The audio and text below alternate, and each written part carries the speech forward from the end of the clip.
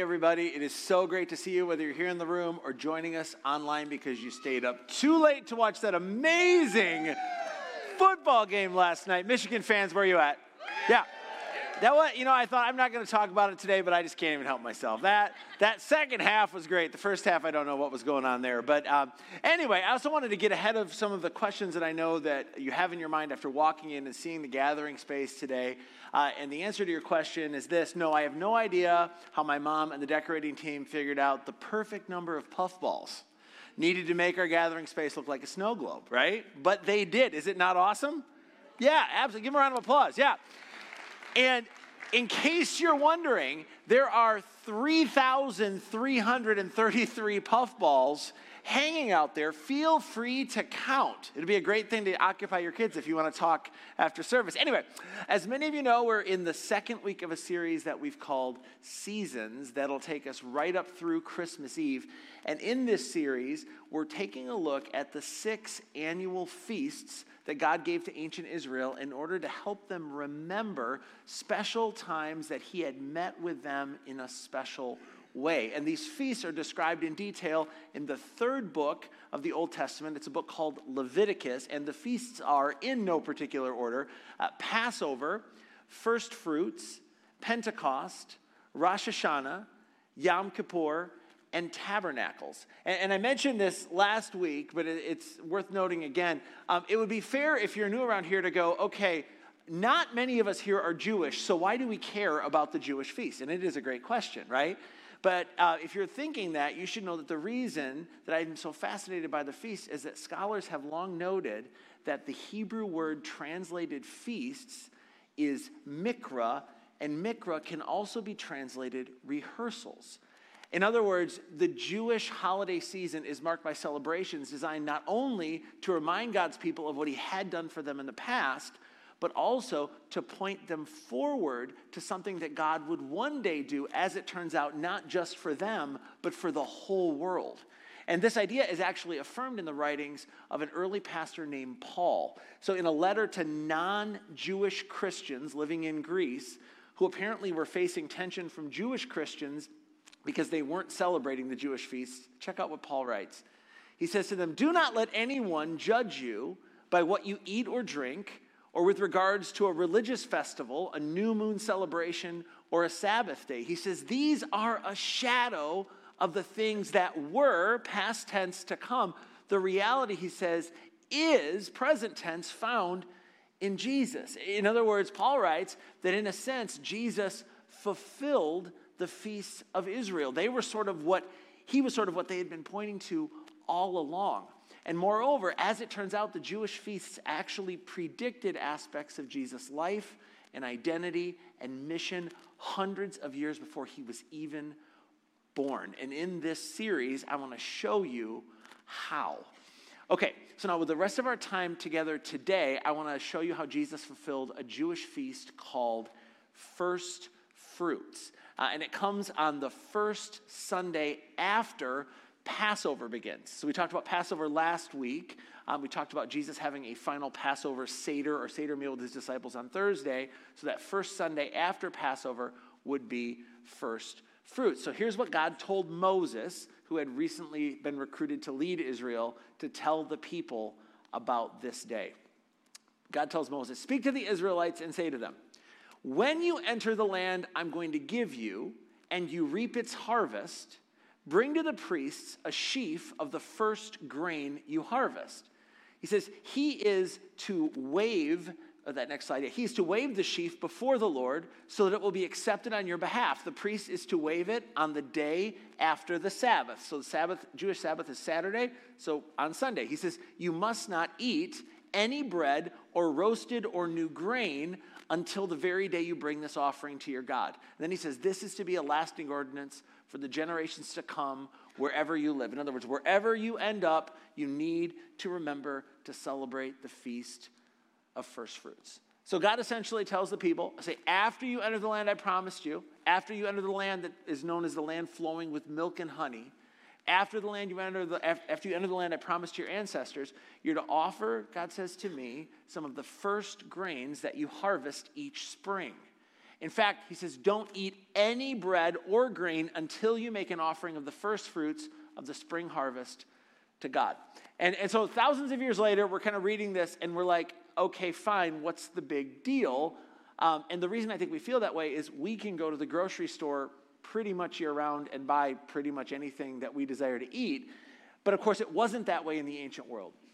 I mean, as I mentioned, first fruits is a feast in the early spring. And so consequently, each year at the time of this feast, the people of Israel would have just lived through the long, cold winter without any grain to harvest. And their stockpiles and storerooms would be at the lowest point of the year.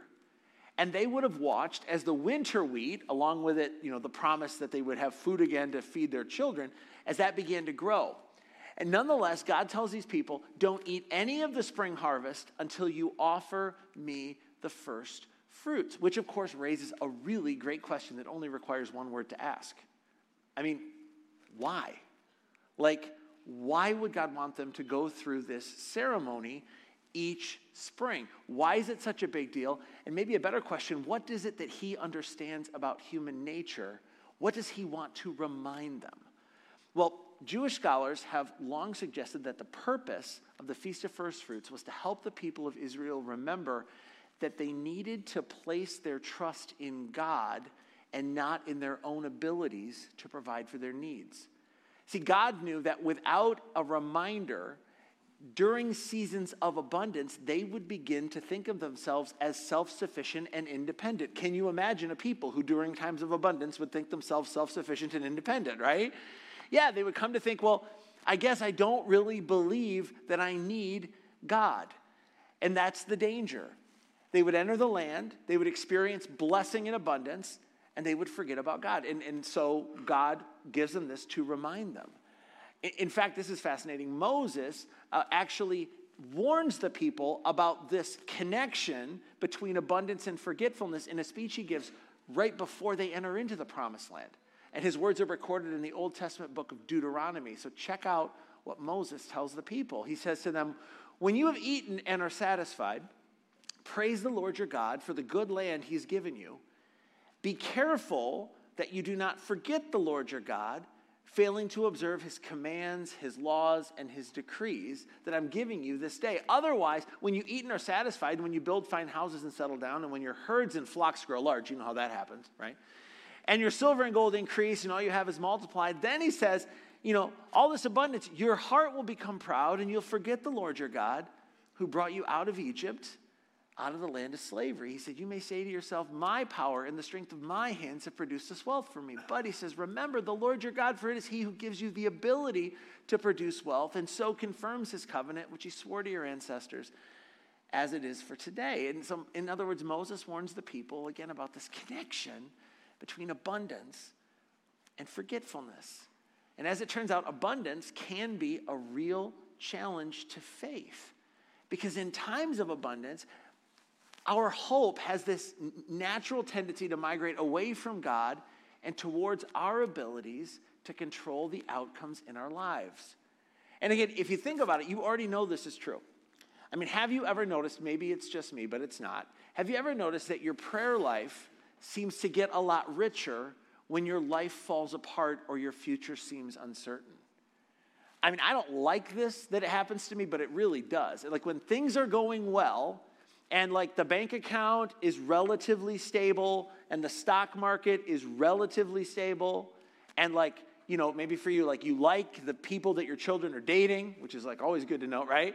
And like the routine physical comes back with routine results. The prayers, if we're honest, they tend to be short and often prayed more out of obligation than desperation.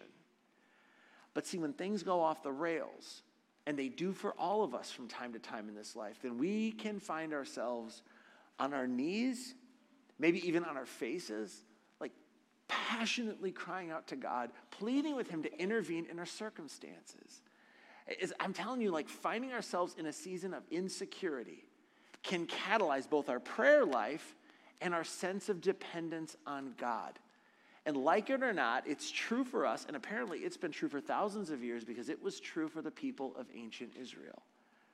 And so God says to them, after leading them through the wilderness for 40 years, as they're about to enter the promised land, he says, listen, when you go in there and you find yourself in a place of increasing abundance, and after you've traveled through that long, cold winter each year and watch your stockpiles and storehouses diminish, and when the winter wheat finally starts to come in, before you take any for yourselves or your family to eat, bring me the first fruits.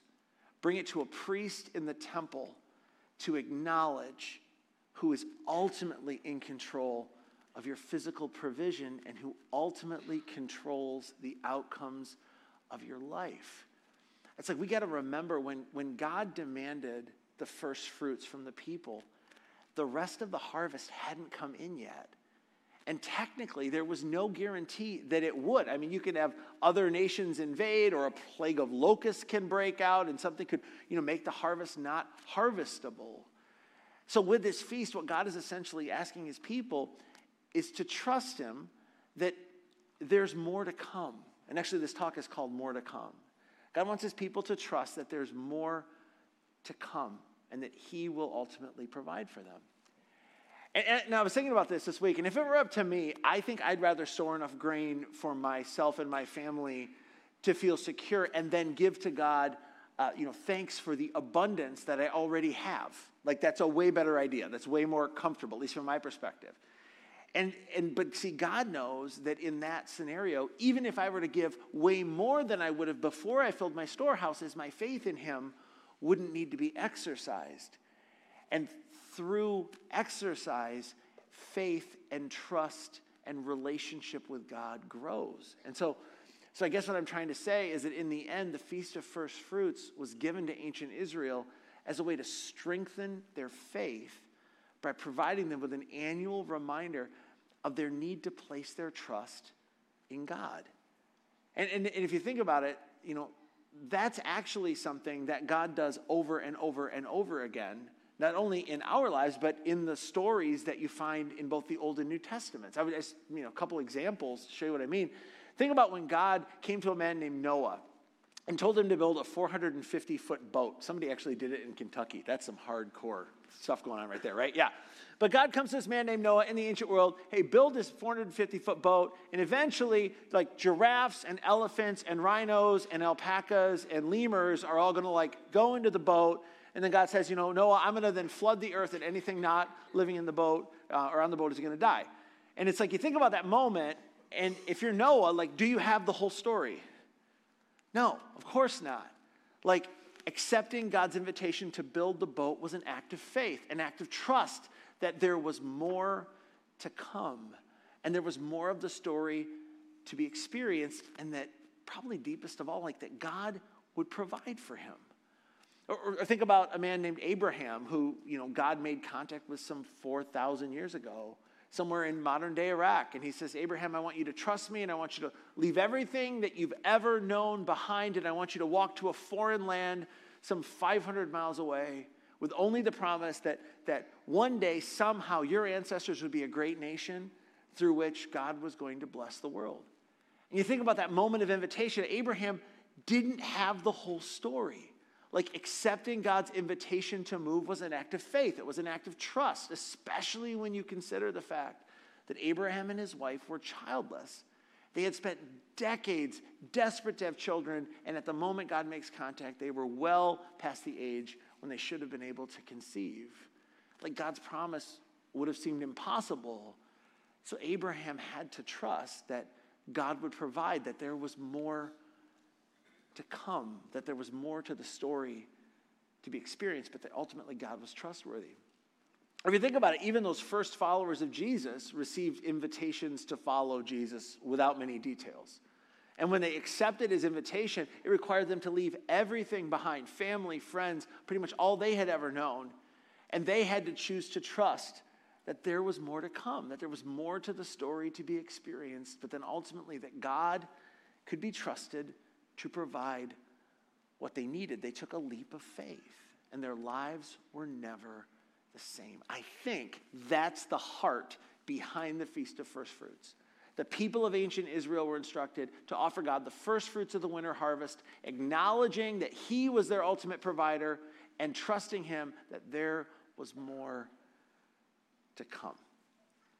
Now, as interesting as all of that is, and I nerded out on it all week, trust me, right? We've really only just begun to understand the Feast of First Fruits, because as I mentioned, the ultimate purpose of the Feast of Israel was to point to Jesus. They were a shadow of what was to come. He was the reality from which the shadows were cast. And so to show you the connection between Jesus and first fruits, we need to once again fast forward 1,500 years or so from the time that the feast was first celebrated to the last week of the life of Jesus. The last week of the life of Jesus is where a lot of these strings sort of pull together. And I mentioned this last week, but the last week of Jesus' life took place during the Jewish feast of Passover. It was one of the three major feasts of Israel. And so when Jesus and his disciples walked into Jerusalem that year, the city, like every year during Passover, would have been filled to overflowing with people, Jewish people from all over the world who had come to offer a sacrifice of a lamb in the temple to God. But when Jesus and his disciples enter through the sheep gate on that Palm Sunday, they confronted not only a city filled to capacity, but a city alive with expectation. See, the Jewish people had been crying out to God for generations to send the long-promised Messiah, the Christ, to lead Israel to freedom once again. And there was this increasing belief among the people that Jesus was that Messiah, that the time had finally come, that God was finally going to draw a line in the sand and say, enough, and he would do something about the Romans who occupied Israel at the time. But as you know, that isn't quite how the story unfolded. Instead of inciting a military revolution, on Thursday night, Jesus shared a Last Supper with his first disciples and then walked them out of the city and down through the Kidron Valley and up to the Garden of Gethsemane, where Jesus was betrayed by one of his closest friends, arrested, falsely accused, tried, and convicted, and then less than 24 hours later, on the day we remember as Good Friday, he surrendered his life on a Roman cross. And before the sun set that day, Jesus' body was taken off the cross by two Jewish religious leaders, Nicodemus and Joseph of Arimathea, who had come to believe in Jesus. So they took his body off the cross and they wrapped it in 75 pounds of linen, coated with a mixture of myrrh and aloes, as was the Jewish custom. And by the way, I think this is kind of fun to think about. If Jesus wasn't already dead, he would have suffocated because they wrapped him in all of this cloth. He would have looked something like a mummy. Anyway, his body is taken off the cross, prepared for burial, and then placed in an unused tomb just outside the gates of Jerusalem. And then the entrance of that tomb was sealed with a large rock. And we've said it before, normally around Easter, but I think it's worth noting that night of the first Good Friday, everybody who had followed Jesus unfollowed Jesus. Because, well, there was simply no movement to keep moving when Jesus died because, well, he just claimed too much about himself. In many ways, he was the movement and he was his message. And so when he died, everyone who had followed Jesus, whatever they had hoped for or believed in him, sort of unfollowed him and retreated into the shadows because they were afraid for their lives. In fact, the closer they were to Jesus, the more likely they felt it was that the same Romans who put Jesus on a cross would hang them on a cross. So everyone ran and everyone hid.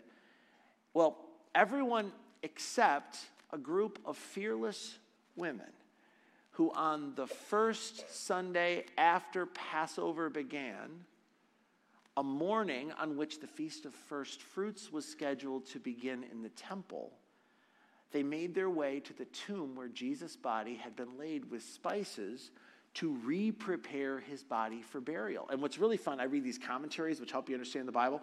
You should read some of the theories about why the women went to re-prepare Jesus' body. They have all these different ideas and things, and I can clear it up for you really simply, okay? Some of you have heard me say this before. Ready? Okay, two guys did it as the sun was setting, so they were in a hurry, okay? And if a couple of guys did it in a hurry, ladies, let's be honest, it needed to be redone. Are you with me on this? Right. Anyway, and the guys are like, yeah, that's probably fair. Anyway, an early Jesus follower named Mark described that first Easter morning for us in his account of the life of Jesus. Here's what he says. He tells us when the Sabbath was over, so the Sabbath is sundown Friday to sundown Saturday, Mary Magdalene Mary, the mother of James, and Salome brought spices so that they might go to anoint Jesus' body. Very early on the first day of the week, that's Sunday to the Jewish people, just after sunrise, they were on their way to the tomb, and they asked each other, and I love this, who will roll the stone away from the entrance to the tomb? Like, it's really heavy. What are we going to do? He says, but when they looked up, they saw that the stone, which was very large, had been rolled away. And as they entered the tomb, they saw a young man dressed in white robe sitting on the right side, and they were alarmed. And then he says, whatever anybody says when someone is alarmed at a significant moment in the Bible, don't be alarmed. He said, don't be afraid. Love that. He said, you're looking for Jesus the Nazarene, who was crucified. They're like, yep. He is risen. He's not here. And I imagine myself standing there that first morning. And the thought of that was so unbelievable. But what was undeniable is that Jesus' body wasn't where everybody expected that it would be. And then as the story unfolds later that day, many of Jesus' disciples had the opportunity to see their resurrected rabbi face to face. And in that moment, they knew that the impossible had happened against all odds, and it, as incredible as it must have seemed, Jesus was alive again. And in a moment nobody was expecting, like everything had changed for everyone. And so then Jesus' first followers went on to tell the world what they had seen. And they wrote down what they had witnessed. And eventually some of their writings were collected and became part of the New Testament of our Bibles. In fact, and I say this, pretty regularly around here, but without a resurrection, there would be no New Testament. And we never would have read the Old Testament because that was the Hebrew Bible. It wouldn't be our story. But how that all went down, that is definitely a story for another day. But with the rest of our time together this weekend, what I want to do is reflect a little bit on the implications of the resurrection, as well as how they relate to the Feast of First Fruits.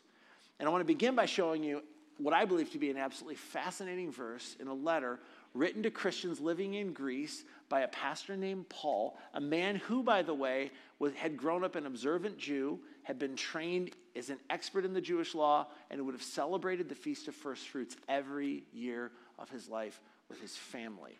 So he's writing to a group of Jewish Christians who were struggling to believe, because they were hundreds of miles away from where it happened, in the literal, historical, physical resurrection of Jesus. And here's what Paul says to them.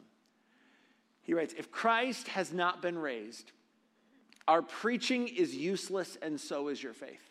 Like, Paul goes all in on the resurrection, but he says, but Christ has indeed been raised from the dead. And then look at this, the first fruits of those who have fallen asleep. In other words, Paul writes to people who understood well the Feast of First Fruits that Jesus fulfilled the Feast of First Fruits, like it had been pointing to him all along. And he would say, just like your ancestors, our ancestors, had been instructed to always bring the first fruits of their harvest to God, trusting that there was more to come, we have been invited to trust in the fact that because Jesus rose from the grave, we too will one day rise. And then Paul goes on. He says, for since death came through a man, the resurrection of the dead comes also through a man. For as in Adam all die, so in Christ all will be made alive. He said, but each in turn, Christ the first fruits, and then when he comes, those who belong to him. In other words, Paul points them back into the Old Testament, right? And he says, listen, just like when Adam, the first man, rebelled against God in sin, and as a result, death became a part of every human story, like in the same way when Jesus rose from the grave, like resurrection after death also became a part of every human story. Paul writes that Jesus was the first fruits of those who have risen from the grave, and the incredible reality is that there's more to come. And now, not surprisingly, again, hundreds of miles away from where the resurrection would have happened, Paul's words about resurrection raised questions to these early Jesus followers in the city of Corinth, which they asked Paul, and this is kind of cool, in a second letter to them, Paul answered. And the first question, apparently, was what our physical bodies will be like after we rise. So check out Paul's answer to that question. He says, now, We know that if the earthly tent we live in is destroyed, we have a building from God, an eternal house in heaven, not built by human hands. He goes on, for while we're in this tent, we groan and are burdened because we do not wish to be unclothed, but to be clothed with our heavenly dwelling, so that what is mortal may be swallowed up by life. And it's like super highly symbolic language, I know, but let me do my best to tell you what Paul's doing here. Paul essentially likens our current bodies to tents. And as anyone who has ever tried to camp in a tent for an extended period of time will tell you, tents eventually wear out and are not all that useful. And so Paul writes, like, in the same way, our current bodies are designed to be temporary, and the longer we inhabit them, see if you're tracking with me, the more aware we are of that reality. You with me on this? Yeah. Like every time I go to the gym, I'm like, why am I aching there? I don't even understand, right? But he says, listen, your current bodies are temporary, but because of Jesus and his resurrection, you need to look forward to the hope that one day after you too will be raised from the grave and given new bodies. Bodies free from sin, bodies free from death, bodies free from pain, forever bodies, just like the one Jesus was given after his resurrection. In other words, Jesus was the first fruits of those who would rise from the dead. And because he rose, we can trust that there's more to come. Okay, so just to review where we've been so far in this series.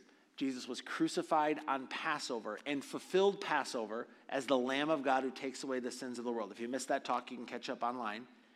And then today we talked about how Jesus was raised 3 days later on the Jewish Feast of First Fruits and fulfilled first fruits as being the first of many who will rise from the grave. And I'm telling you, as I was working on this week and I wrote on my notes, isn't that incredible news? And we're only getting started. Wait till you see where we go next week. With that, I'd love to invite you to stand, and I'll close our time together in prayer. And once again this week, if you came into this space and you just would love to talk to somebody or pray with somebody, we'd love to meet you under the screen to the left and just spend some time together. But for the rest of us, join me in a prayer. Heavenly Father, this morning in this place, we stand in awe of your plan. We stand in awe of your grace